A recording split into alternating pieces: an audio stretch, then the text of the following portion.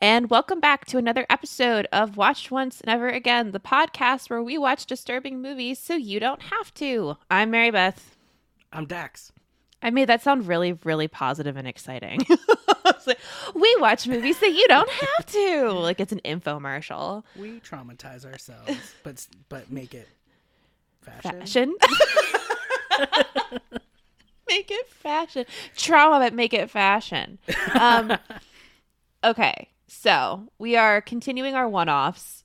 Dax, what movie are we talking about today?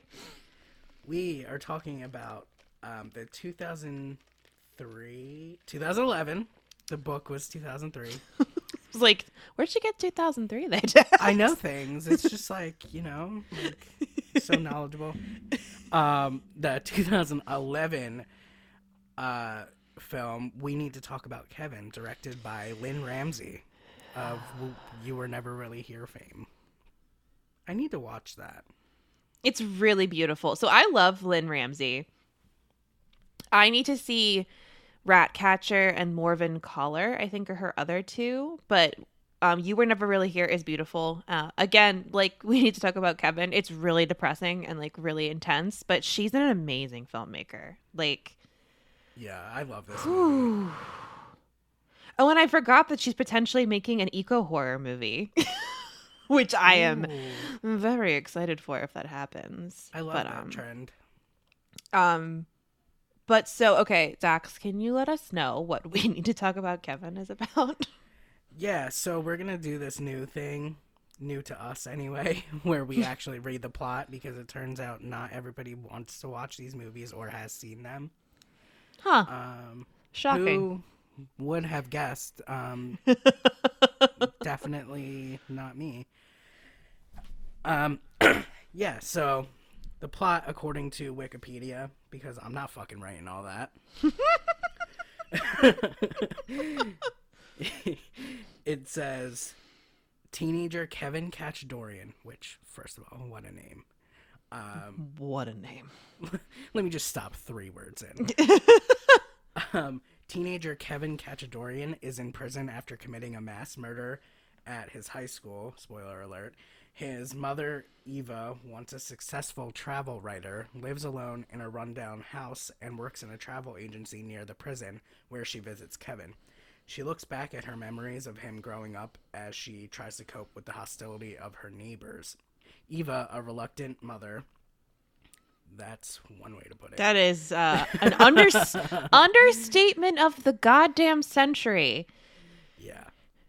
Eva, a reluctant mother, views Kevin as detached and difficult from childhood, appearing to loathe and deliberately antagonize Eva, and she has trouble bonding with him, instead often yelling at him and insulting his intelligence. That's a really long sentence. As a baby, he cries incessantly, but only around her. As a child, he resists toilet training, rebuffs Eva's attempts at affection, and shows no interest in anything. He behaves like a happy, loving son when his father, Franklin, is watching. Eva's frustration drives her to throw Kevin against the wall, breaking his arm. I'm not. I'm That only came out of laughing. nowhere. I'm not laughing because it's funny. I'm laughing because this movie is so incredibly fucked up that I can't help but laugh at some of the shit that happens in this movie. Yeah, you just have to, exclaim. It's just like, what the fuck? Yeah, so she breaks his arm. Then Kevin tells Franklin that he fell, using the incident to manipulate Eva into doing what he wants. Franklin dismisses Eva's concerns and makes excuses for Kevin's behavior. When Kevin is confined to bed with a fever, Eva reads him Robin Hood. When Robin competes in Prince John's archery contest, Kevin shows Eva affection for the first time. Franklin gives him a bow and arrow and teaches him archery. Actually, he gives him a crossbow. Actually, no. No, I think it's a bow and arrow. I don't think he has a crossbow. Yeah, he eventually gets a crossbow. Yes. Yes. Maybe I shouldn't mansplain this fucking plot. Anyway, Eva... I hate myself so much.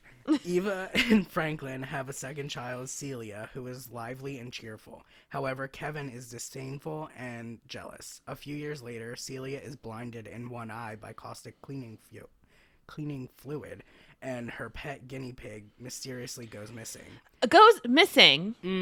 Mm-hmm. And they find him in the goddamn garbage disposal. I'm sorry. I'm just Only missing. Eva does, though. I Only know. Eva finds him and never tells anyone. I know. But Kevin knows that she knows. We'll talk about that in a second. Eva suspects Kevin is to blame, but Franklin defends him. Eva's suspicion strains the couple's marriage, and they discuss divorce, which Kevin overhears. Eva comes to fear her son as she sees growing evidence of Kevin's sadism.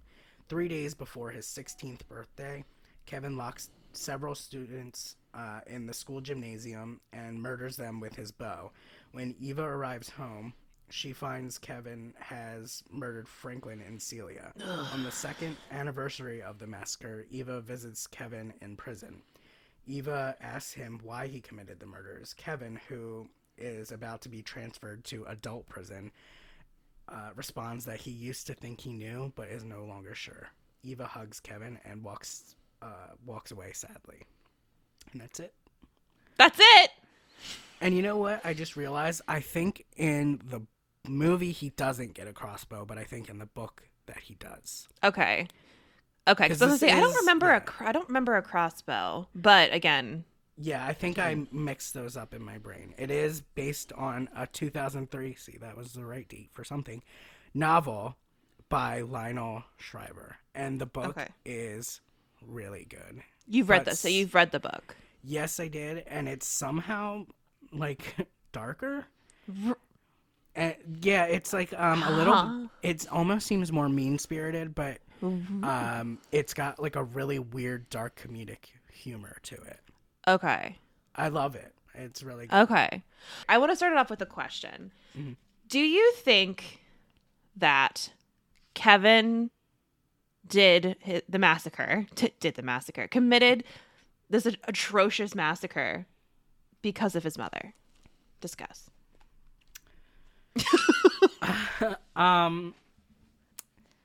I don't.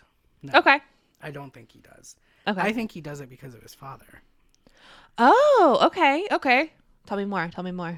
Well, let me also just point out that in the movie, it seems like he randomly kills people. But in the book, it's very specific. He picks, I think it's 9 specific students. Okay. Based on certain, like, criteria in his own mind.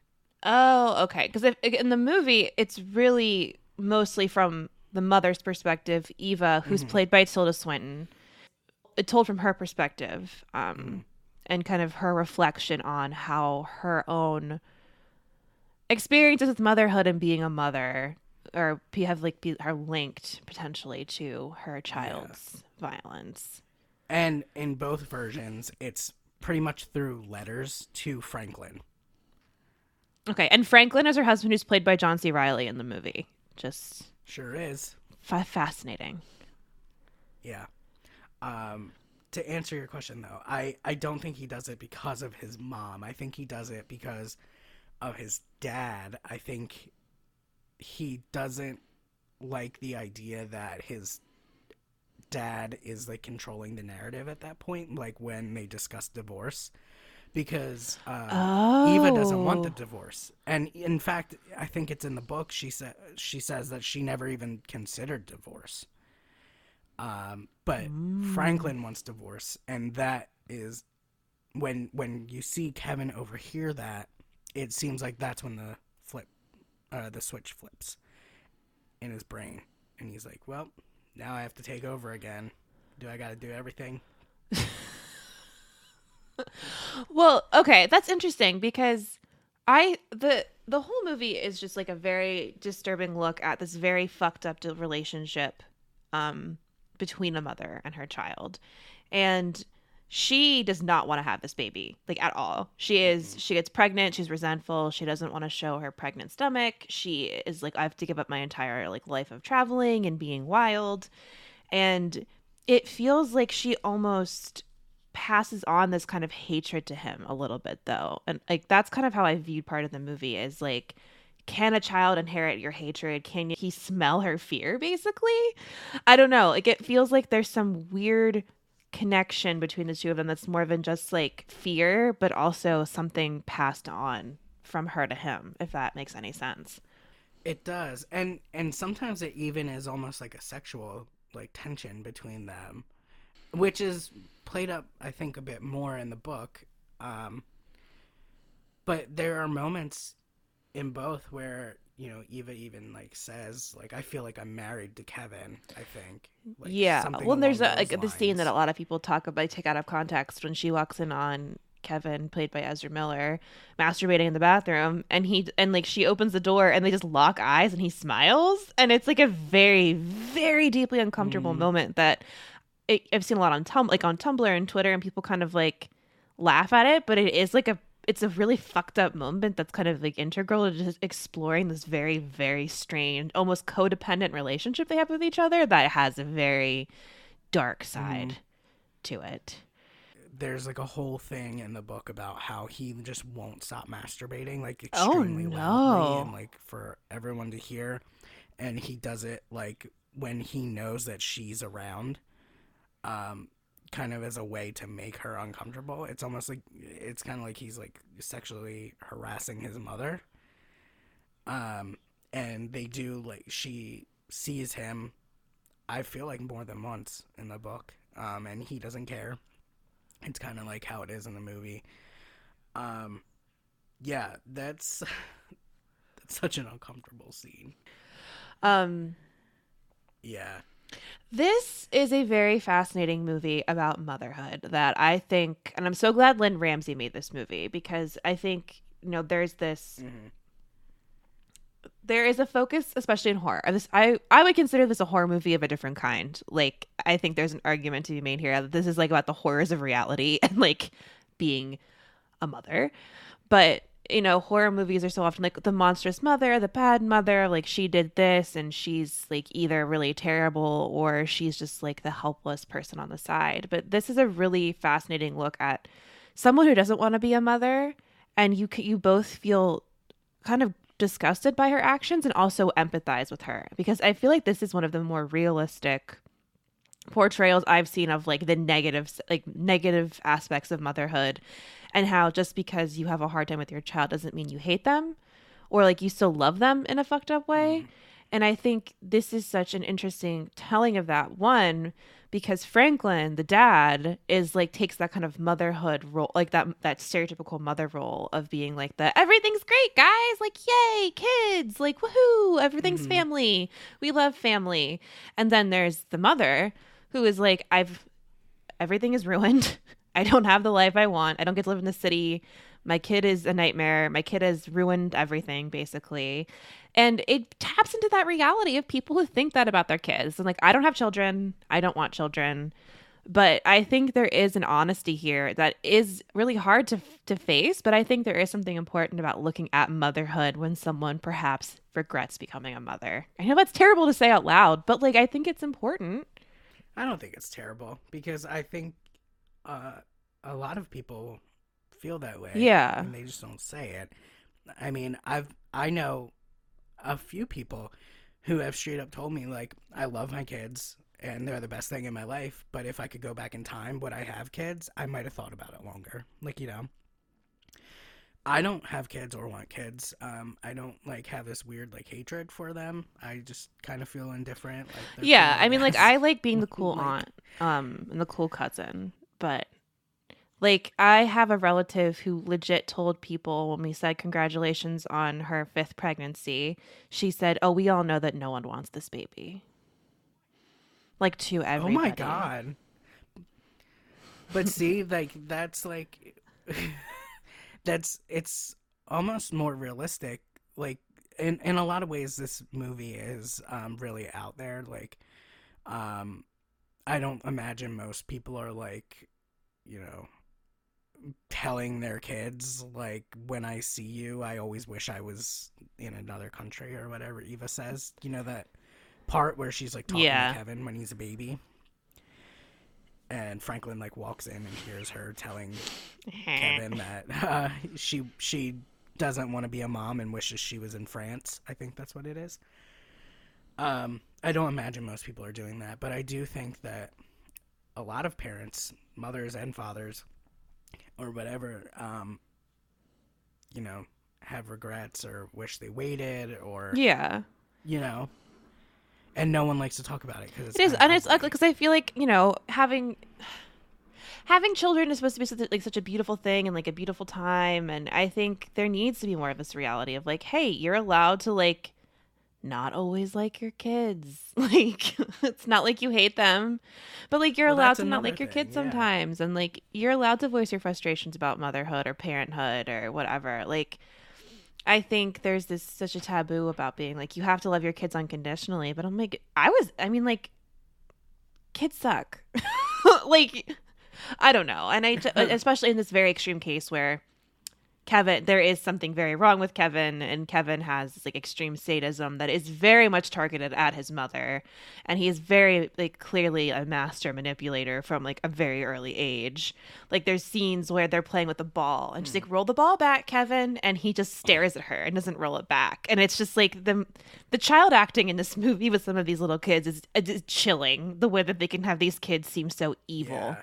Um, Yeah. And I love that he always like he'll eventually do it just to show that he's not stupid and knows how to do it. He just Like they doesn't take want him to to the participate. doctor and like I think he has hearing problems. And they're like, no, he doesn't. Like, he's just like He's just ignoring you. That happened with my dog. thought Yeah, he we was thought he. Yeah, I thought he was going deaf, and I took him to the vet, and the vet was like, "Oh, he can and hear that'll you. be He's $500, ignoring you." please. Pretty much. But yeah, that's like one of the things I really appreciated is a hard word for this movie, but I think that honesty about motherhood. Again, this is Yeah, because it's not always like right. sunshine and And like like rainbows.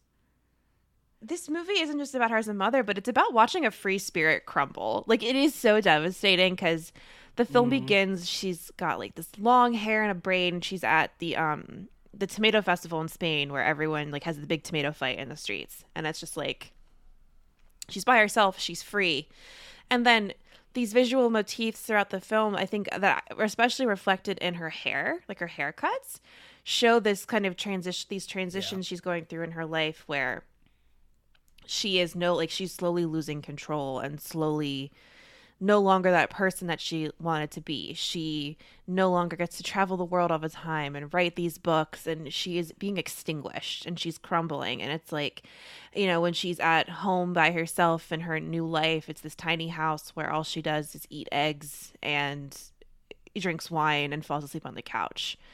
And it's such a it depression literally meal. her Sorry. depression meals are like, yep, we've all been there. You eat like a plate of scrambled eggs, if that, and like go to bed. But it's it's devastating to see the light in someone who obviously was very bright because like this whole film is told through flashbacks, and there are these beautiful flashbacks of her with her husband when they were first together and like running in the streets bare feet in the rain and just like having so much fun and being so alive, and then children causing that light to go out, which again, no one wants to talk about, but like I think it's important to realize that not everyone wants to be a mother, and not everyone is going to be like motherhood isn't going to make you like this beautiful glowing Instagram influencer. Like it's but you know what I mean? Like people are like, oh, I was Yeah, meant to be a mother, which is good for you. Like, hey, if that's what you want, like good for fucking you. Great. But like not everyone wants that. And I think this is partially I know it's based on the book, but it feels like partially a response to that as well of being like, well, not everyone wants to be a mom and not everyone is going to be the perfect mom. So like what happens when that person doesn't want to be that mom? yeah, and it's like she was kind of coerced into it in a way. I I, I appreciate that about the movie too. It's like I was saying, it's parenthood generally is not all like sunshine and rainbows, but specifically motherhood. I think that you know it's more taboo to talk about how mothers get frustrated with their kids or maybe don't like their kids for a little while if they're being shitty or Mhm. whatever, and it's something that this movie like really focuses on is like how isolating that can be when it's like you feel like you can't talk to anybody about that because it's not only that people don't want to hear that and it's uncomfortable for other people to hear that, but also like everybody tells you that you're making it up and They don't believe you. Like, she tries to talk about Franklin so often, or talk to Franklin about Kevin, like, so often, and Franklin's just not trying to hear it. He's like, I don't see what you're talking about. He seems like a perfectly normal, like, lively boy. And Eva's like, yeah, when you're here, but this is the first time he's not screaming all day. That's abnormal. And he's like, no, babies cry. And that's so, Like, like you when know he what I says, "Oh, you just mean? gotta rock him back and forth a little bit," like mansplaining how to be a parent to her. Yeah. Like, oh, I didn't think No, about exactly. rocking the Like you just fucking gotta rock him baby. back and forth a little bit, and she's like, the look in her eyes of like, "I'm going to commit a murder." Well, yeah, and I think that I was gonna save this for later, but this movie and the book both make me hate Franklin like the most. And I think that we're supposed to feel that way, but I don't think most people probably do. He is If I just had to absolutely guess. so frustrating. He is the most frustrating character in this movie because he's so. Mm, He is both. I know he said he's kind of the inversion of like the stereotypical mom was like everything's great, but he also very much embodies that dad who isn't around, who's like, look at my family, everything's awesome, and the mom is like, bitch, you're never fucking here. Like you have no idea what's going on at yeah. home, and the kid acts differently around you, and like that is infuriating, and Yeah, and now you've isolated us both because you bought a house without telling me, even though I want to live in the city, you want to live in the suburbs and live out your like suburban like dad fantasy. And now we're like stuck out here, me and Kevin alone, and I hate it. yeah. Like, you know what I mean? Like, he forced her to move there. He did not. In fact, when he did consult with her about moving, she said that she wants to stay in the city, and then he just fucked off Yeah. and bought a house, and now Well, suddenly they're in the no, but suburbs. it's true. But Sorry to then, like, he interrupt, but also kind of yeah. he coerces her into having the baby because she's like, "I'm pregnant." He's like, "Oh my god, yay!" She's like, Hmm. "No, no, no, no, no." But it's like he's almost using her as a vessel for his fantasies, and like he projects his fantasies onto his family, and like his son, his daughter, like he projects onto them something that he wants. He's delusional. He's looking at everything through rose-colored glasses, which now that I'm talking about it, I can see why Kevin was like time to go, which is because he's like his dad Yeah, just sees everything from a very specific point of view and refuses, like he's unrelenting in that point of view. So like it's delusionally so. And like okay, can I get serious on the pod? Can I get like intense on the pod? sure. I wish you would. My stepdad is like that. In a way, like very much like everything is great, everything is happy, everything is good because he was a stepdad who, and I love him. He is still my stepdad and I love him, but like he would work crazy hours. My mom was a stay-at-home mom. He would come home and be like, everyone, yay, presents, like everything's good. And my mom and my stepbrother fought all the time. And so when she would say, like, oh, stepbrother did this, my stepdad would say, oh, no, he didn't. He's not like that. And there would all be all this fighting about this very similar thing in terms of like my brother acting one way around my mom and one way around my stepdad. And it being this like very intense tension between what's going on and what he thinks is going on. And it's very weird to be a part of that as a kid. And then watching this movie, obviously this is a very extreme representation of that, but I was like, ooh, like I kind of identify with this movie in a very painful way. Um just because there was that dynamic in my household. And it's very strange and it's just very bizarre, especially when you're a kid and kind of watching from the sidelines. It's a lot. Not that my stepbrother is going to commit a homicide. Please don't think that. My brother is actually a very cool person. Look, I wanted to make the joke. I didn't make the joke because I wasn't sure how that was going to go. No, I mean, like, you know, families have a lot of problems, but he has a lot of issues. And my mom stepped in as his mom. Well, I hope. It Which is is hard. probably It hard was for like the him, too. situation was so complicated and hard, and like it was much more complex than this one in the movie, and it's much more like, obviously like nuanced and stuff. But it was I saw a lot of my family dynamic in this in terms of like the dad wanting to think everything is fine when the mom is like, I'm exhausted, what the fuck is going on, like I'm alone and I feel like I'm a crazy person because no one else is seeing what I'm seeing. So but then it was like I saw what she was seeing, so that was a very weird position to be put into. You're like, Yeah. oh, Yeah. Again, it's like it is, it's so very isolating. isolating. And no one believes you, and they double don't believe you because you're the mother, and they just expect that you're going to have this like. It's not even about unconditional love because clearly Eva does have unconditional Yes. love for Kevin. For instance, staying near him when she doesn't fucking have to. Like, she visits him in prison when he doesn't deserve No. it. And it seems like she has, like, a spare room set up for him for when he gets out of prison. Well, so I want to Eventually. talk about that actually. So how do you feel Yeah. about that? Like this, it seems like she has this hatred but also love for him and stays near him. How do you, what did you think of that in watching the movie? It almost feels like they both come to respect each other at the end. Like, they come around, probably because, you know, the whole movie, she's talking about how Kevin has this, like, weird facade.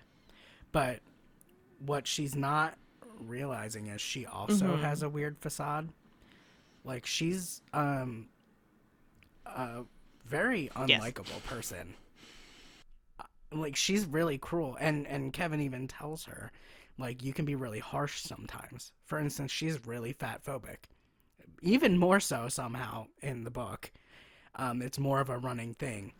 Good But God.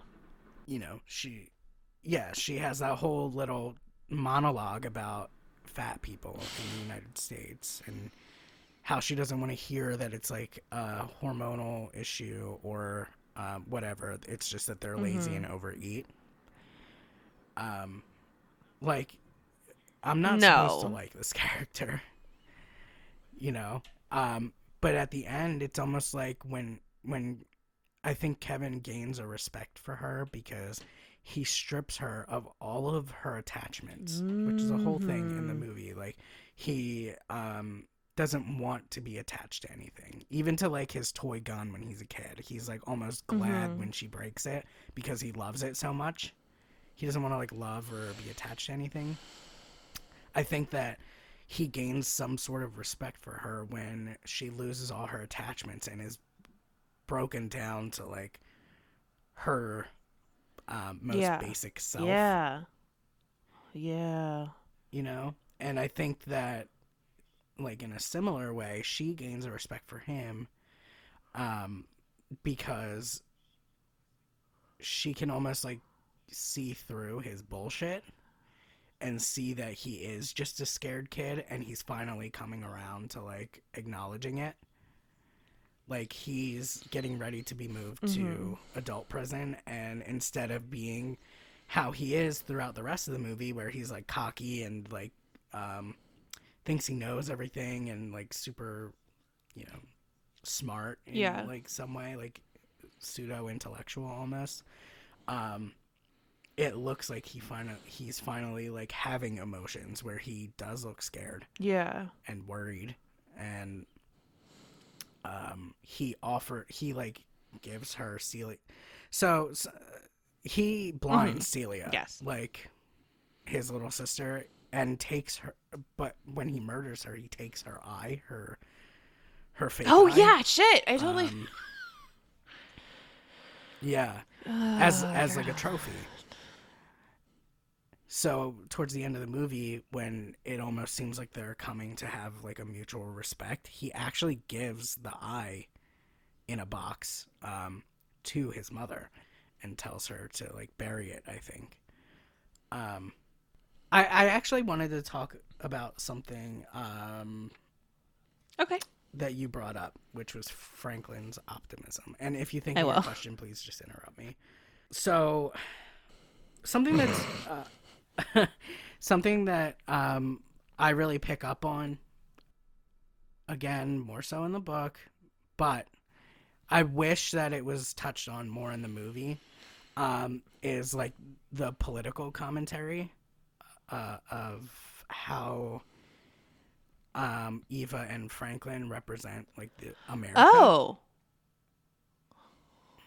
Yeah. So, and it's a little bit hinted at. Like, I know in the like when Kevin, you see like snippets of him. You don't see him actually killing anyone. Like, you do not see any of the teenagers getting murdered, but you see him like shooting the arrows. Yeah. You know. The arrows, they're like red, white, and blue.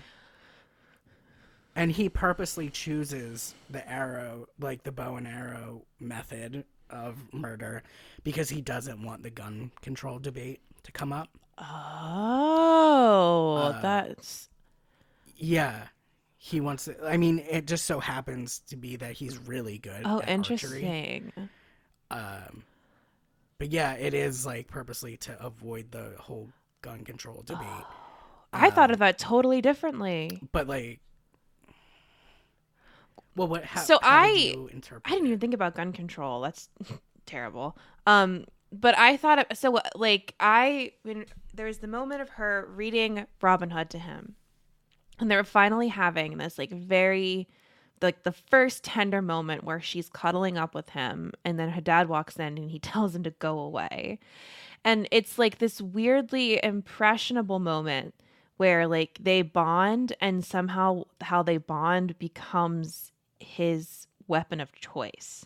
Like, I know his dad buys him the bow and arrow probably after hearing him read that, but it's just I had this whole thing about like affection and love being like turned into violence, and that's why he did the bow and arrow. Like, very convoluted, probably way more complicated than it was meant to be, but I just had this whole thought about like strange emotional mental connections to it. Yeah, I don't think that it's, I think you can see it both ways, really. Oh, interesting. Cool. Yeah, but if you think about it, like, Eva represents like the worldly, like liberal, who's like above it all, kind of. Yeah. That's how she acts. And then Franklin is, and sorry to say it, but more so in the book, he's super conservative. He is. He's very Republican, and it's a point of contention with them because she's not. She's a Democrat. Oh, okay. And she's like writing to him during the Bush Gore election. Oh boy. Okay. Yeah. So when you kind of like break it down, in a way, the reason he's so optimistic is because America is so optimistic, even when we shouldn't be. It's always like, you know, we're America. Like, I hate to fucking bring it up, but like the pandemic, even, right? Like at the beginning of COVID, I'm pretty sure most people were like, yeah, but we're in the United States. Like, it's not gonna like be that bad over here. Ha ha ha. Like, I've talked to many people who thought that. Even I did too. I did too. Like, in a similar vein of like, someone brought it up at work when it was just starting. I was like, oh, it'll be fine. It won't come here. Dumb bitch behavior. It did come here. Yeah. I think we all did that. And it's like, why? When you think about it, it's like, why did we all think that? It's because we're like, part of being an American is being told like, you can be whatever you want to be. There's no limits. If you work hard, you can do it. We have like a great system. We have it all figured out. It's never going to be terrible here. And it fucking was. It's all a fucking lie. Like, depending on who you are, yeah, if you work really hard and get a small loan of $1 million, sure, you can be whatever you want to be and do whatever you want to do. But that's not necessarily true, and we all know that now. But you know what I mean? It's like, guns don't kill people, people kill people. You know, and I love the line where I think it's when Kevin is like using his squirt gun when he's a kid to like antagonize Eva. And he fucking ruins her like wall of like I antique almost maps. cried. Well, That and it's gets so me every sad because, time. well, one, fuck kids, for that. But also it's like he it's so purposefully ruining what makes her happy. Like that was going to be her happy place. It Yeah. was going to be her refuge. Mhm. And then he absolutely wrecks it. But then it like I feel like it's like years later, she's still in that room and the paint's still on the maps. Like she hasn't fixed it. Like it's still the same room with all of that damage. And so it's like, does she refuse to get new maps? Like it's weird. It's just this really weird psychic link with the two of them that is so. Yeah. Does she say why? I think she said I'm pretty sure she uses it as like evidence that she's Oh, not yeah. crazy and that Kevin is really But God, malicious. Because she tells him why all the yeah. maps are in the room and why the room looks how it does, why she likes it so much, and then when she leaves for a second to answer the phone, that's when he Like destroys everything. imagine So it's not being like he didn't that know. dedicated to proving your child's issues by just sitting in a room. Like that is just like a room of hatred. Like I feel like if you Yeah. I mean, imagine Right? needing to do that because Oh my everyone God. makes you feel crazy. I mean, I've had to Yeah. do stuff like that. Like, I went through a relationship. It was like very turbulent towards the end, and I started to feel like I was going insane, and like I actually ended up making like an online journal that like no Oh. one could find because things would happen and I would be told that's not how they happened or whatever, you know? So like as soon as an incident would happen, I would document it so that I could go back like if it was brought up again and I'd be like, "No, that is what Yeah. happened." You I've know? So I kind of understand like I mean, I think Yeah, anyone can I did something understand, similar but too with an abusive relationship because that just like came up in my head of being like, is this real? Like, what is real? It's like you're being yeah, it's gaslighting. exactly. Like the whole, it's all gaslighting and just Yeah. being like, you're not. And that's what Yes. Franklin does to Eva throughout the whole thing. But no one likes to think that because Franklin's such a loving father and like a loving husband.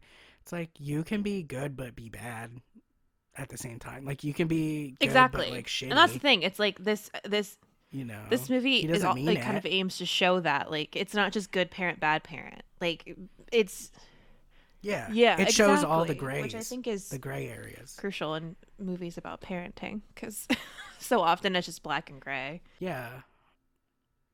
Well, I think that's, you know, to look at it big picture, that's kind of why we're attracted Mhm. to these movies. Like, not just this one, but Yeah. these types of movies, because it does show all the gray areas of life.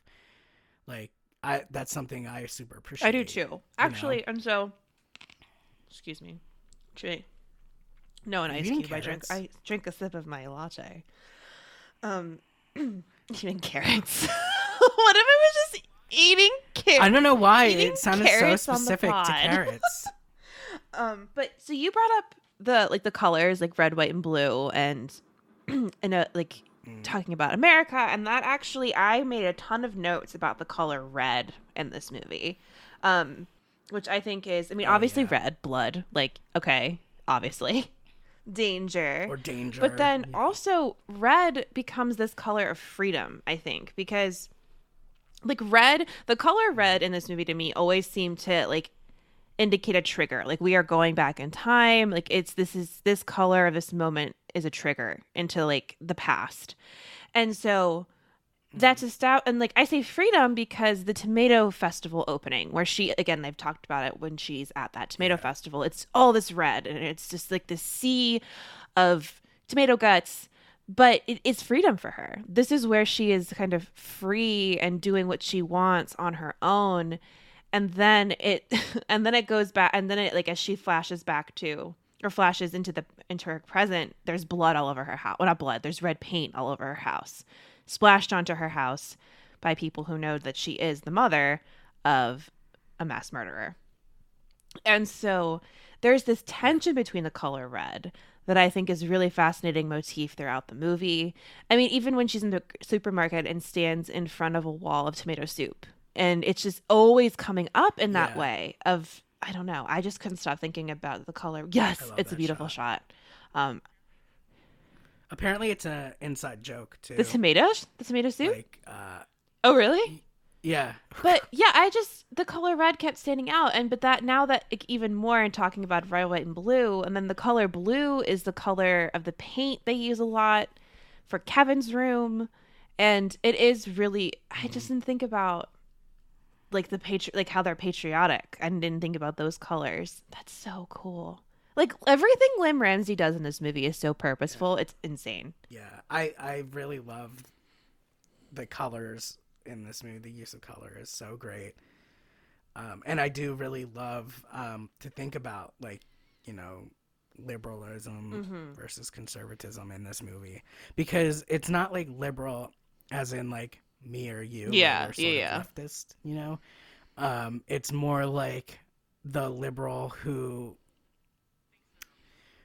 thinks they're above certain issues, that things don't affect them. They're sort of upper middle class.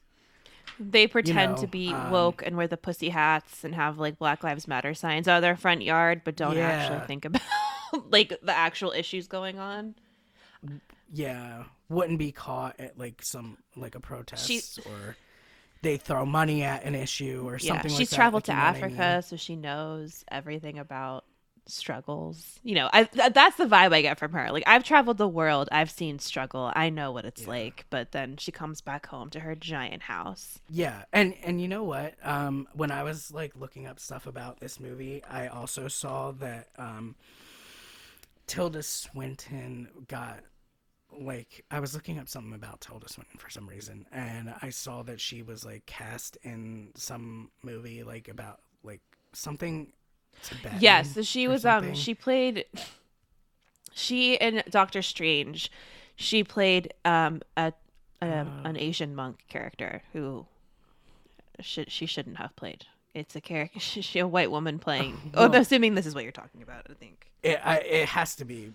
Well, I've never seen that, so I didn't know what it was. But apparently, like, she is a well-meaning, I assume, liberal.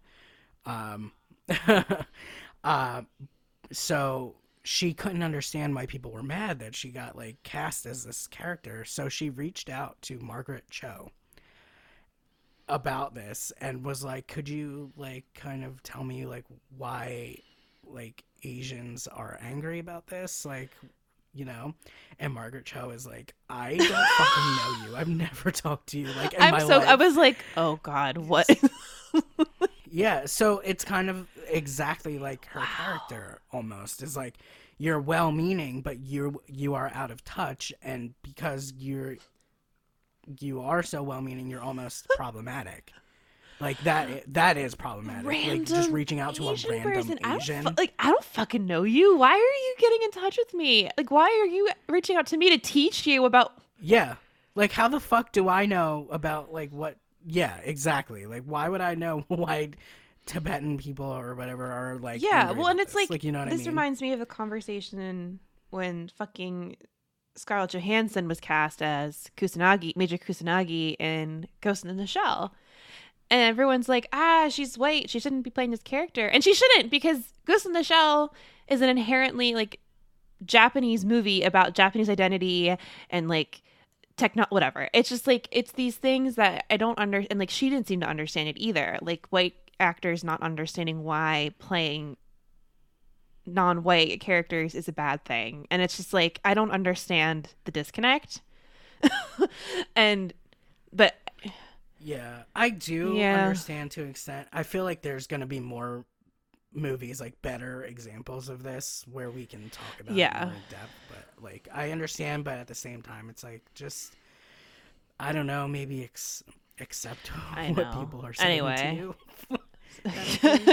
But tangent, but in any event, I loved that. I mean, I hate that she did that, but it was so similar to her character in this movie, which I do love in a fucked up way. Yeah, like, I just love the indictment, almost that this movie indicts America on both sides, and kind of is like, hey, like, you reading this, you might think that you're above these issues and you might think you know what's best, but if you are an American, you know, you probably don't know for sure. And you're not above anything. You're part of this. You're Yeah. part of the problem. Even if you're not part of the problem, Yeah. you are. Yeah. You know, you don't mean Well, to and be. that's Like, and that thing makes me think about how like people always say, "Oh, my child would never do something like that." You know what I mean? Like, you know, when I do hear about like school shootings or violence, it's like my child would never do that. And like you don't think that your child is capable of that. But like maybe you don't know your kid as well as you think you do, or like maybe you're not as good of a parent as you think you are. And like, you know, this also goes to yeah. illustrate that no matter how privileged a upbringing looks, you don't know what's going on behind closed doors. You don't know like the kind of love or not love or whatever is going into that child. And it is kind of poking, like not poking, but like showing those people like it doesn't matter how you think you're raising your children. Like it, I don't know. Yeah. I mean, I think if you're a parent, you almost definitely No, don't know your kid. fuck no. That's like another you reason do, why I don't like you want think you kids. do. I'm like, I know the shit I did as a child, and like I don't want it. I just don't. I don't want to be responsible for that. You know what I mean? I don't know. It sounds so silly, but I'm just like, nah. Yeah. I don't want to deal with that. Mm-mm. Plus, like, also, like, I like. Well, yeah, doing that whatever I also wanna on do. top of that. But that also okay. So then talking about like you never really know your kids and like this whole perspective of like, well, I'm a good parent. Like this wouldn't happen. This also makes me think about how much she is blamed for the sins of her child and how everyone like there's paint thrown at her. Like how Go on, she's sorry. blamed. She is completely to blame for this whole thing. Like she gets slapped in front of her work. She gets yelled at. She gets her fucking jaw rocked. by this older woman. It's Yo. almost amazing. I always just- laugh at at that because she just fucking decks her. And like her Amazing. house gets covered in red paint. Her neighbors treat her like she's some kind of like monster. She is treated like a monster because of the actions of her son. And so I wanted to talk about that and how she is completely blamed and treated like a pariah basically because of her son's actions.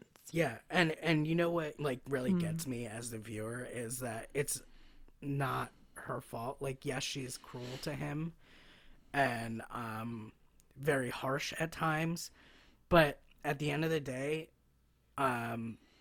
it really comes down to the sins of the father, like literally. Like, she tried so hard to take care of this before a tragedy happened.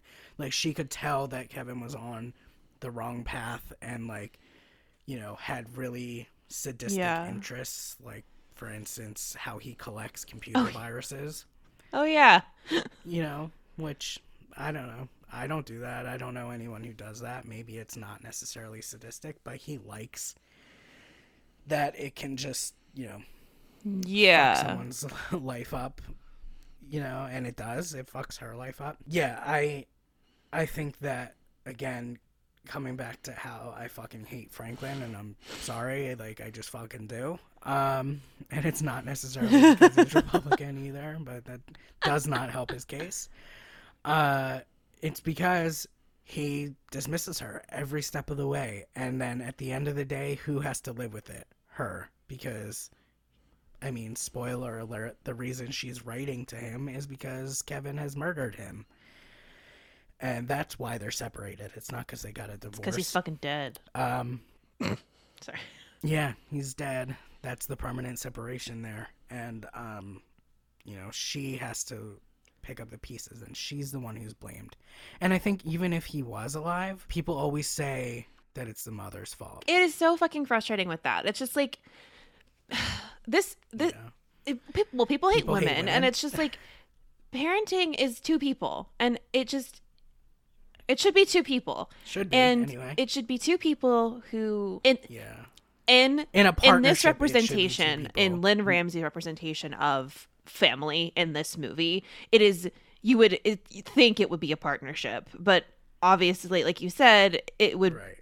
since he's so nice, and he would My prediction is if he had lived, he would have thrown her under the fucking bus. Like, he would have been Absolutely. like, she hated, Absolutely. like, What did you do like, while what I did was out of you the do house? to make him this way? Like, this is all your fault, blah, blah, blah. Like, This is because you didn't well, and want it's just like the him. mother Yeah. is the scapegoat. The mother is always the scapegoat. And it's just like, fucking women can't win ever. Like, if one wrong thing, it's like one thing is wrong with the kid, it's the mom's fault. Like, always the mom's fault. It's just like, oh, you didn't, like, you weren't there enough for them when they were a kid, blah blah blah blah blah blah blah. And it's just like, what? Why is it always the mother? Yeah. I mean, yes. So for me to get a little personal, why I kind of like started to backtrack a little bit when I said it should be two people is I was basically raised by a single mother because my father, and I'm very open about it, like my father's an alcoholic, and he was technically there, like he was present. Present is a strong word. He was in the same house, but he was a useless parent. Like, my elementary school was like straight down the road from my house, and I was a latchkey kid because my mother worked so fucking much. Because my dad was, not helpful and didn't hold up his end of their bargain or whatever, and he would be so fucking drunk like every day that like my mom couldn't trust him to come get us from the school down the street. Like, she would have to have either someone come get us, like my aunt or something, or like my mom would have to leave work early, or my mom, and this happened more often than not, would have to pay way extra because she was so late. Yeah. Like, so like growing up, my siblings and I all had issues. Like, some of them are drug addicts or were drug addicts. I had very bad anger issues, which, I've mostly gotten past. But I think that naturally a lot of people are like, well, what did your mom do that made you like this? It's like, buddy, that was all my dad. Yep. Like, my mom has issues and, has her faults or whatever, but I don't see why. And I even struggle with it myself because, whatever, it's like a struggle in my own brain where it's like, why wasn't I more protected or whatever, But then I always have to come back to my mom tried her best and did what she thought was right. And I think similarly, like in this, like I think Eva did try her best for not wanting a kid, and having such a piece of shit kid. Was she harsh and cruel at times? Yeah, she was, and maybe she shouldn't have said those things. But at the end of the day, like I think she tried her best to be a mother. She tried to be as close as Kevin would allow, Well, and like, think about it. She could have left. Parents do that a lot. Like, they leave when they don't want to deal with it anymore. And she did stay, and she tried. And I don't know. I think about that. I thought about that a little bit about, like, if she really didn't give a fuck, she could have up and left him with the dad. Yeah, or if she didn't really give a fuck, she could have just not tried to put him in therapy. Exactly. Or whatever, She would have been like, well, he'll grow out of it. Like, she wouldn't spend so much energy thinking about it. Yes, she spends so much energy like trying to help with Kevin and help Kevin himself. And whether it comes from like a selfish place or not, like she feels like she has to do it or not, she still did it, and this whole fucking movie, Franklin he doesn't try. He does the bare minimum. And I think that you could easily look at this movie and say she does the bare minimum, like, because she is so unlikable and like often cruel. But I think really when you look deeply at it, he came home, played with his kid for an hour, and then like fucked off to bed. Like, you know what I mean?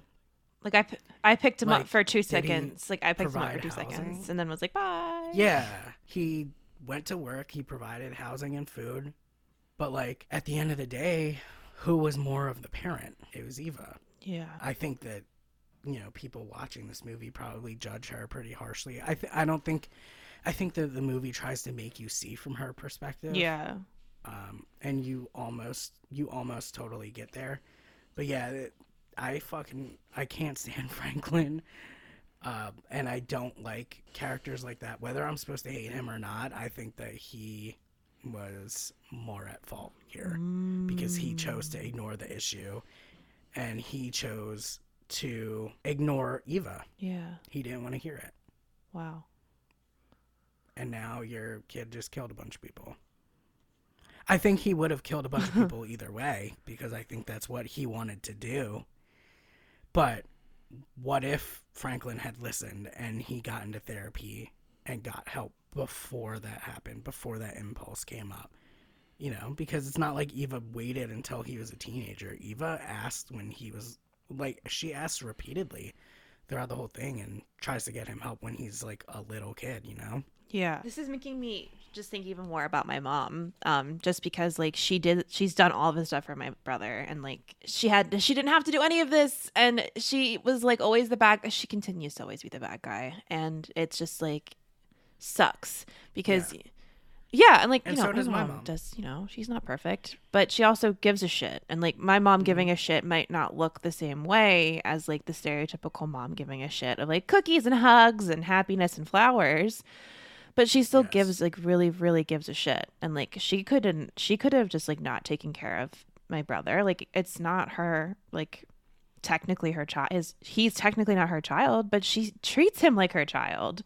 And like got him in therapy and like made sure he got the best care he could in school and made sure he got medication. I don't know. Like it just, but she was always the bad guy. And that always makes me sad because she didn't have to give as much of a shit as she did. And she's still always seen as the mean one, which only makes resentment worse. And it only gets worse as you grow up. It doesn't go away. So, And it's probably because she was the more present one. she gave up her job to be a stay-at-home mom when she got pregnant with my half-brother.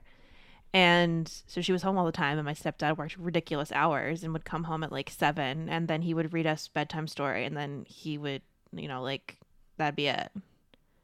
And then on the weekends, my mom was a manager at a restaurant, and my stepdad would just like let us do whatever we wanted. It's like not latchkey kid, but like latchkey kid, like parallel. So adjacent. So Yeah. this movie like feels more like, it sounds bad that it feels very relevant to like things I've experienced in my life, but it's like it hits a very crucial thing about moms and like, not even just moms, like parents. I mean, like, I don't think it. Parents and the roles they take, and it's much more complicated than you think. Yeah, but yeah, I don't think it sounds bad that it relates to your life because I think that even though there's a horrible tragedy in this book, I don't think that's the main focus of it at all. I think the main focus is Eva and her experience with motherhood and her own trauma that her son inflicts upon her. You know, and I don't think that many people think about that, but children can absolutely inflict trauma upon their parents, and they probably do it. I feel like having a child is inherently traumatic. Like, I'm just... Yeah, because your whole life, as you know is different. Giving birth is a traumatic experience, just in and of itself. And absolutely, hats off to all of y'all who are having children and literally being pregnant. Like, Jesus Christ. Yeah, and I do want to say, like, I don't think either of us. I don't want to speak for you, but I'm going to go ahead and speak for you because I don't think either one of us looks down on parents. No. I think that's a really difficult job. No. I don't want it for myself. I mean... but if that's what you choose to do, if that's what you want to do, if that's like your life goal, or even if it's just part of your life goals, good for you. I commend you. Seriously, exactly. Like, I definitely respect parents a ton. As long as you're like as long as you're trying like to not be a a dick good about parent. being a parent. But yeah, like it is an amazingly difficult job that I don't want, and I look up to anyone who wants that and can do it. I just don't. No, thank you. I just think of the Yeah. like the childhood I had, and I just am like, I don't think I'd give that to a kid, but I don't want to. I don't want to inflict trauma on another person. That's always my Yeah, no. concern.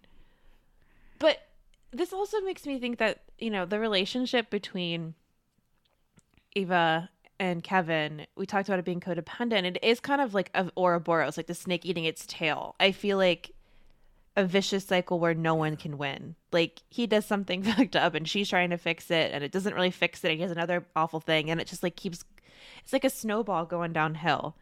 There's like nothing stopping it. It just keeps getting bigger and bigger. And like no matter what they try to do, it's just like building and building up.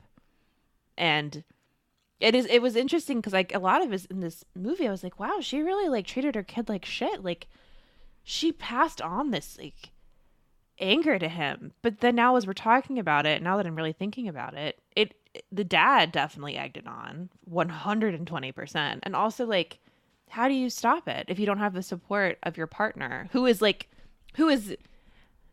acting as if they are a supportive partner? Like, how do you then stop? Yeah. Yeah.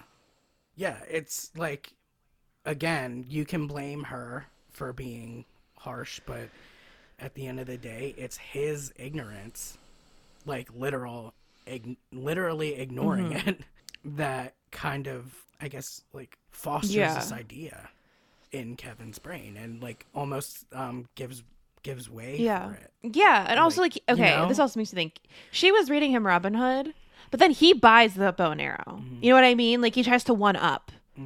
Because I know I made like a, a comment about that before, but now that I'm thinking about it, it's like they had this moment where she is reading Robin Hood and he loves it. And so the dad almost wants to one up that situation and like make him look better by buying him the actual bow and arrow. That. And then that's his weapon of choice is the goddamn bow and arrow. And I didn't even think about that until you just said it, but he does that throughout the whole book. It's like he's always the good cop. He's like, oh, it's fine, Kevin. Like, whatever, Kevin. It's fine, Kevin. Or like gets him things.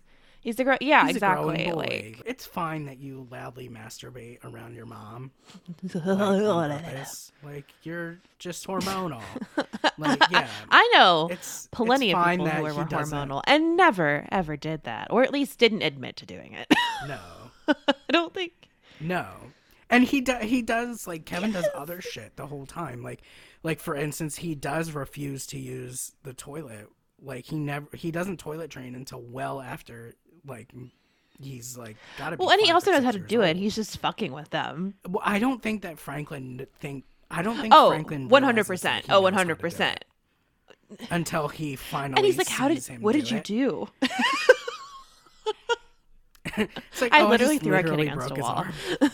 But isn't that fascinating how and like which is terrible. She gains his respect by breaking his arm, and in that flashback is predicated by Ezra Miller as like older Kevin saying that was the most honest you've ever been. Fuck. Yeah, Franklin's always good cop. And like that was the one moment really where she actually like let her rage be shown. And I think that's part of this is that like she's not allowed to be angry at her child. Like her anger is always like you're being a bitch. No. And it's like no, like you can be angry at your kid. Like like you shouldn't throw your kid. Do not throw your kid. Do not harm your children. But it's like almost like showing how her inability to voice her frustrations and being heard like unleashes in this act of violence.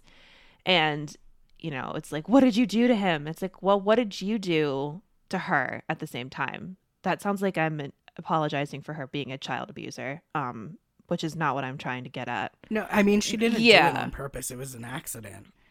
She like shook him and he fell again. It was no. What happened was bad. It was bad all around. It wasn't necessarily it's hard to explain. It's like not a purposeful thing, but she gets very angry and lets out that anger in a very inappropriate way, which is, I think, it's a building up of not being heard or understood about her child, and also her child being a sadistic little shit. And yeah. Whew. There's so much to talk about, and It's a hard yeah, it's there the whole movie is yeah, like exactly. gray areas. Like, you don't like anybody, The whole but that's thing. the point. It's like, the thing is, you don't like anybody, but that's the point. It's not one of those movies where like everyone fucking sucks, I hate this, but it's like a very fascinating character study about, mostly about Ava because it's from her perspective, but it's like a very interesting character study about a woman and the honesty about being a mother and mother whose child has committed an atrocity, and like her reflecting on what she could have done differently, and also realizing that it's like much more complex than we could ever imagine with this kind of situation. So, whew. And despite the fact that, you know, there's no likable character in this movie, I think that it still does a good job of making Eva Yes. the sympathetic one, because at the end of the day, she did Yeah. lose her whole family in one way or another. She has no friends. She, by the end, doesn't even have a job because she gets like sexually harassed. Gets fucking By some threatened. fucking He's like, loser. no one's ever gonna fuck you because if they know who you are, it's like, Jesus Christ. And she like can't travel or anything because she has clearly lost like all her money, probably like through lawsuits and stuff. Yeah. You know, so she's reduced to Like nothing. Yeah. instead of living her dream and like pursuing things that she loves to do, like traveling and writing about it, she has to just like work at this travel agency now. But at the end, she, like I said, she doesn't even do that. And you do get a better like understanding of Eva and what Kevin put her through and what Franklin put her through. Because it's not like she is ice cold, you know, to everybody all the time. She is very loving, especially towards Celia, and like after Celia comes along, because that was her choice. Like she wanted to have Celia. When she was given the option of choice, you know, she didn't have the same resentments that she seemed to have for Kevin and for Franklin when she was raising Kevin. It, like, the movie does a good job of showing that Eva also lost. Eva also endured a tragedy in just and this is Ramsey does something similar with You Were Never Really Here, in terms of taking a guy who is a hitman, who is, you know, a professional murderer, but making you feel like empathize with him and looking at violence through a very different lens, through a more empathetic lens. And she's really, really good at taking characters that don't seem lovable and making them at least empathetic and fascinating and complex. She's amazing at doing that. Real quick, I want to talk about this, but also, like, as I'm sitting here, I don't want to seem like unfair towards, you know, Franklin or fathers generally.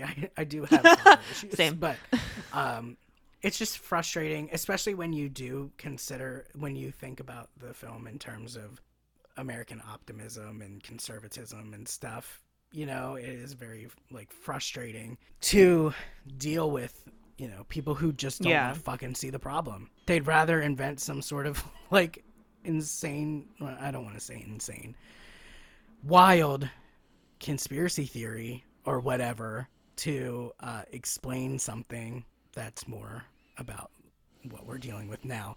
But in terms of like the film, you know, it's just really frustrating to see that it's always the mother's fault and he doesn't have to deal with the consequences of his own inaction. And because it is like not a real event and like a hypothetical and it's a fucking movie, I think that I do get to hate him. I think I get to hate one person. And you would think it'd be Kevin, but I don't like Kevin. I guess I do hate him. He's like malevolent the entire time. It's not like he's like a complex character. He's not. He is just like, I think there's more to him, but we don't ever really get to see it except at the end when he finally does look a little bit scared to go to adult prison. I do. But you know what I mean? And like, I feel like there often is like American idealism and the idealized family, there is often one delusional parent who is like, and it's not always the dad, but in this case it is, who refuses to acknowledge the problems. And it's just like, we're great. We're family. We're great family. Everything good. Great family. And like, you want to punch that person in the face because you're like, no, this isn't healthy. And I think that comes down to like what people think is a good or happy family or a healthy family, and how there is just like a complete like disregard to like what it means to actually be a happy, healthy family, rather than just what it appears like to everyone on the outside. And even like in a bigger sense, it's like really frustrating to always see, people who don't want to act about something. They would rather point the finger and blame literally anyone, everyone, or anything else, rather than, change policies for the better or, whatever. And I think Franklin really does represent that very well, especially, Yes. in the Bush era, when we are dealing with 9/11 and all of the shootings, like the mass shootings that we're starting to see right before he is appointed. I'm still bitter. Yeah. That bitch was not elected. Yeah. But you know what I mean? I think this movie does like a really great job of exploring not only parenthood, but also like American ideals and how it's actually really ugly. I think that for both, families and America, like you said, there's always this like shiny veneer, and it's like everything's great. We're the best. We couldn't be better. We're successful, and I don't know. I don't think that's necessarily true. I think probably for most families, that's not true. Yes. Okay.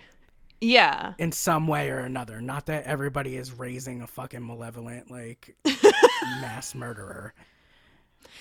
Yeah. But, there's, like, think about it in terms of, like, opioid addiction. That's a really great one. That's an epidemic. In America, especially right now. It almost seems like it's quieter now, but we're dealing with like, fentanyl and stuff at the moment. But like when the heroin epidemic was like at its height, I mean, I think people started to care because it was fucking white suburban kids who were dying, and not crack addicted people in lower income communities and people of color, especially black people.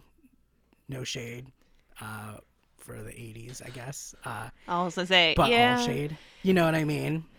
People started to care, but not enough. No. They started caring too late. I mean, that's the case in a lot of these situations too, like caring way too late. I guess we could. I mean, the more obvious one is gun control. People don't want to acknowledge there's a problem that is really specific to America. They would rather, make up bullshit or just ignore it or dance around it. And even though I guess that's not the intent of the movie, I think the movie goes out of its way to avoid the gun control issue. And I don't know if that's a political statement or it's just not what the movie's about. Yeah. I don't know. I don't want to go on and on. It's just, I love that about this movie that, it just holds a mirror up to parents, to society generally. It's something I really like about it.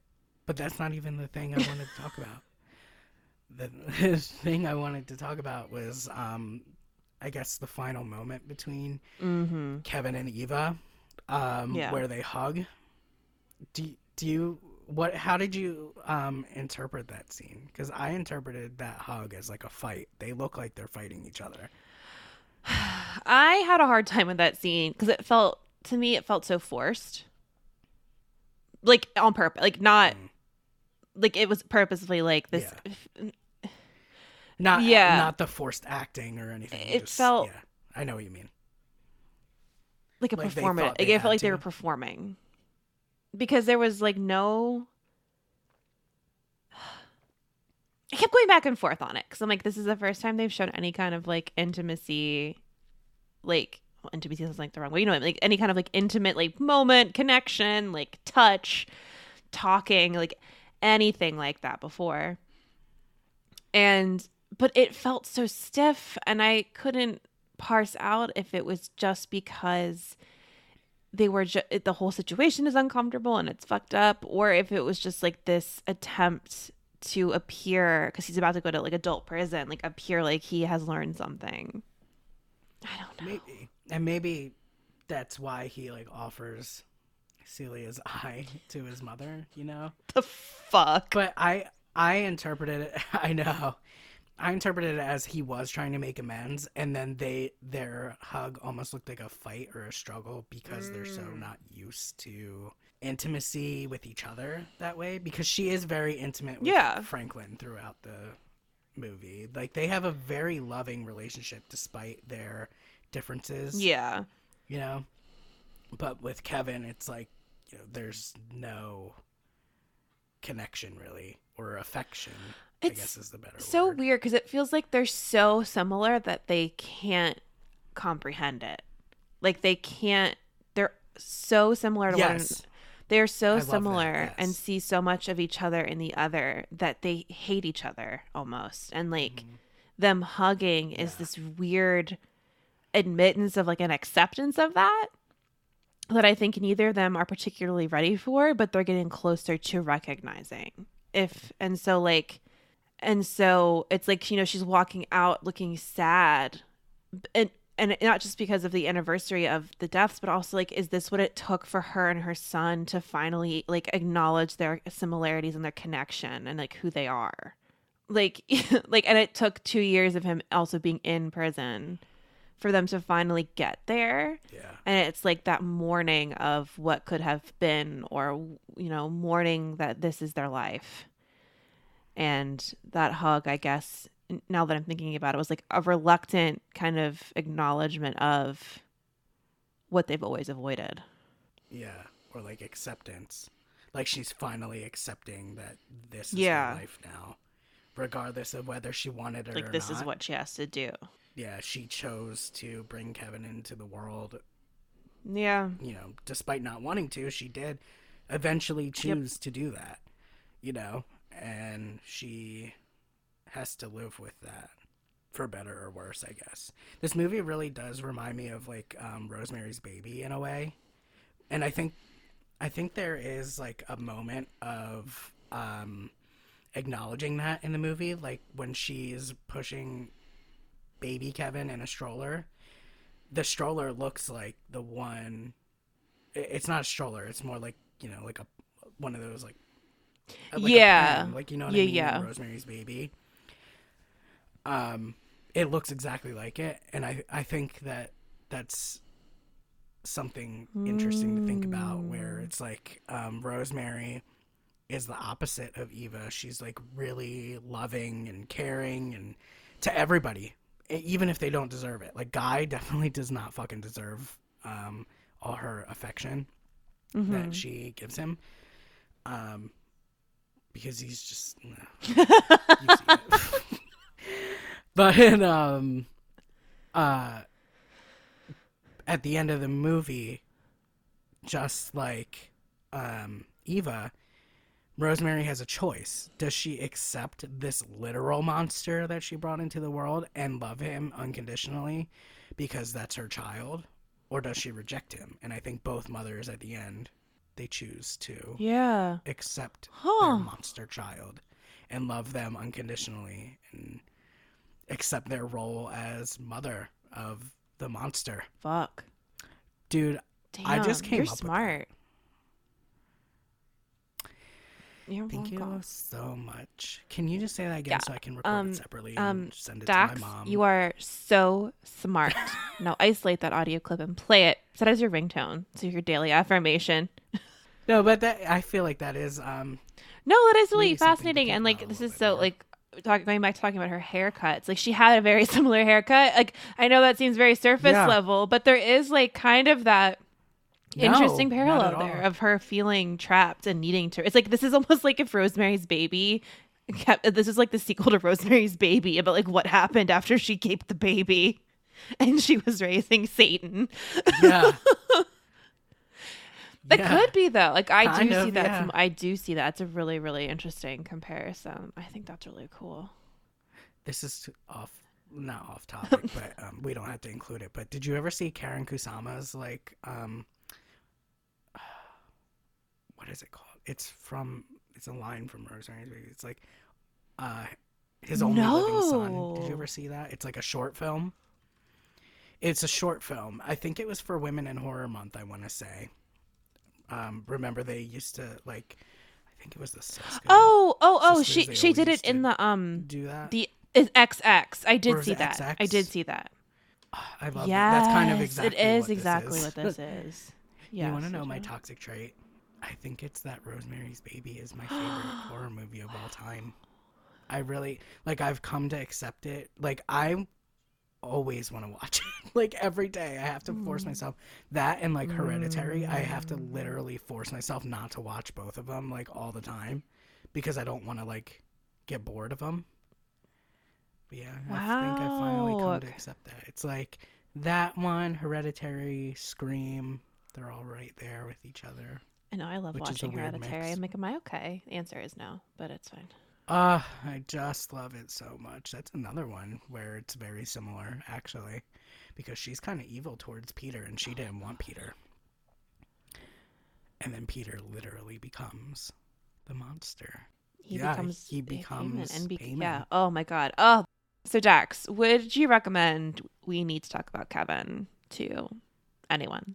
I think it's a very accessible movie. Like, there is a little bit of gore, but not a ton of it. I think it's more psychological, and so I think it's really accessible.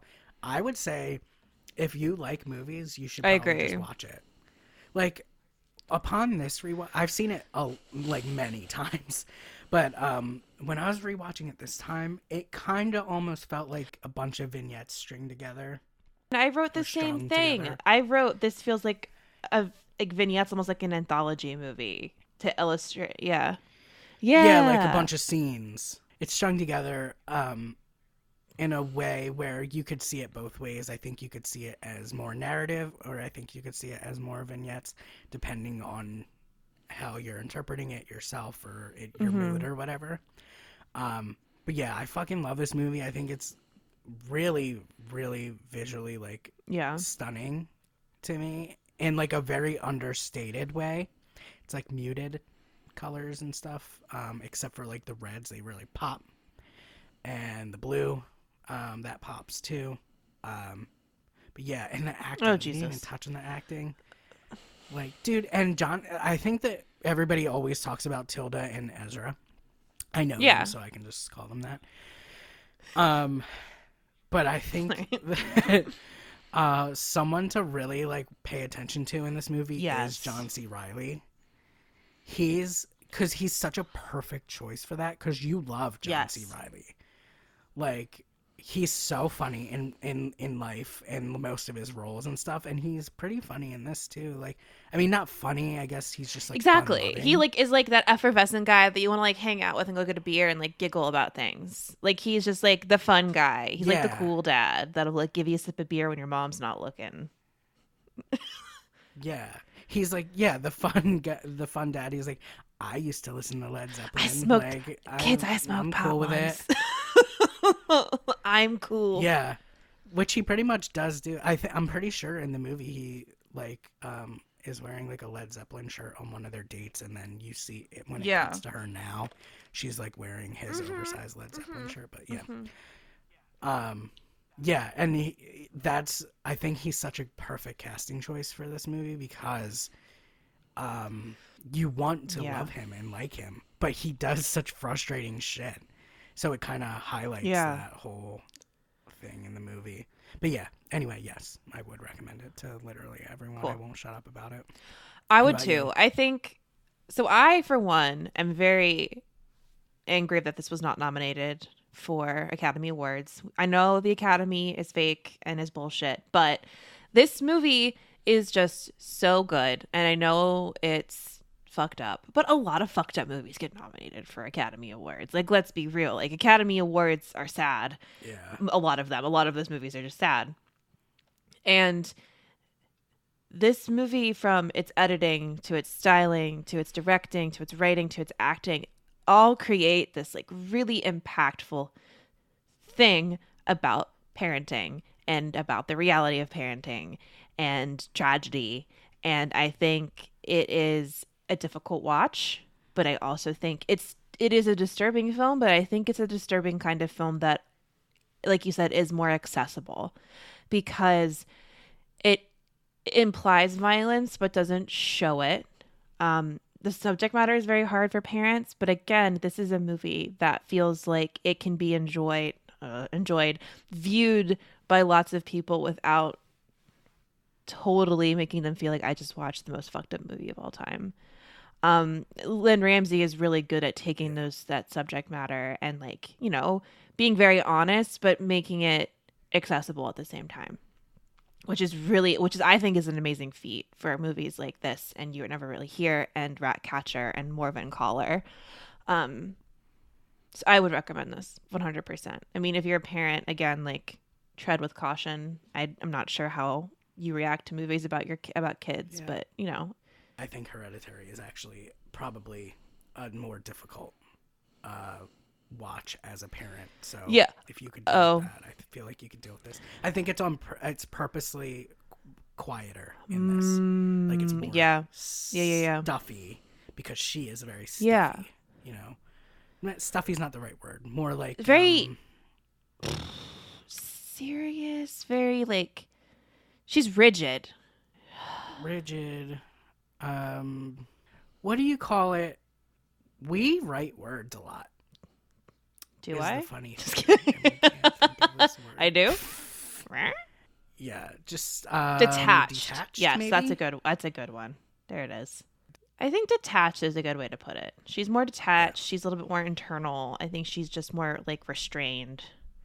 And now I'm looking at all of the things that this movie was nominated for, and it really frustrates me that I'm really glad that with like the Golden Globes that Tilda Swinton was nominated, but it really goes to show you how wild it is that like Lynn Ramsey wasn't nominated for like Best Director and like bigger. I mean, like, she was nominated at Cannes and a couple other like smaller film festivals, but the fact that this movie didn't get more like awards reception is just like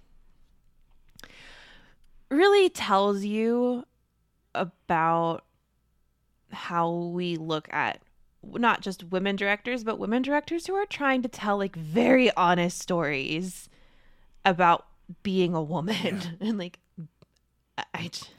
yeah. Well, that's what I was going to say. That would, if they were going to consider it, that would require them to watch the movie and acknowledge its statements, and consider the message.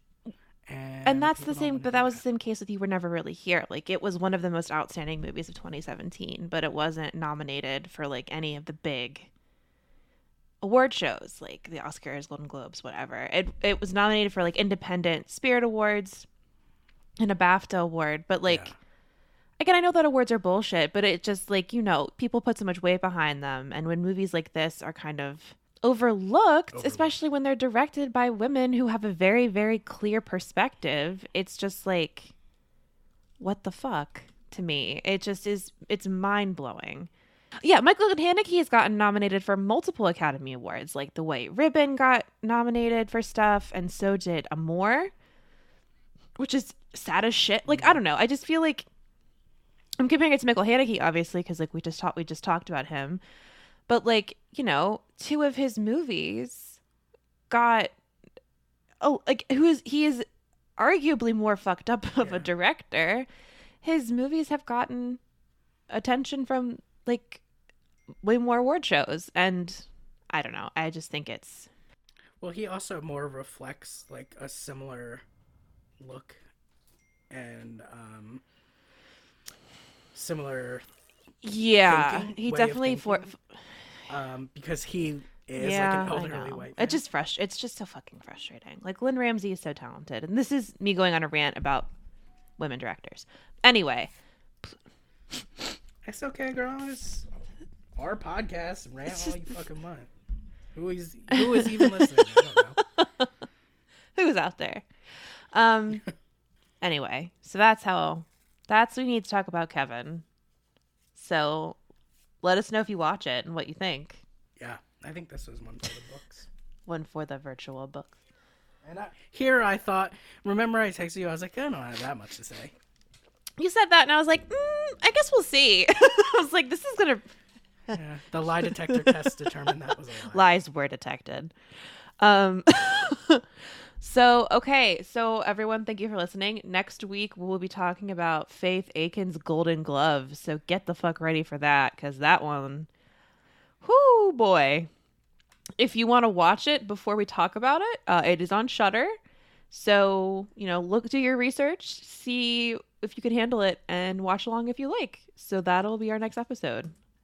So that's it. Please make sure to review, rate, and give us all that good stuff on iTunes, Spotify, wherever you listen to your podcasts. We are 5 out of 5 with 7 reviews, and we want to stay 5 out of 5 with more than 7 reviews.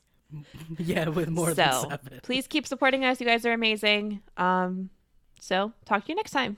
Bye. Bye.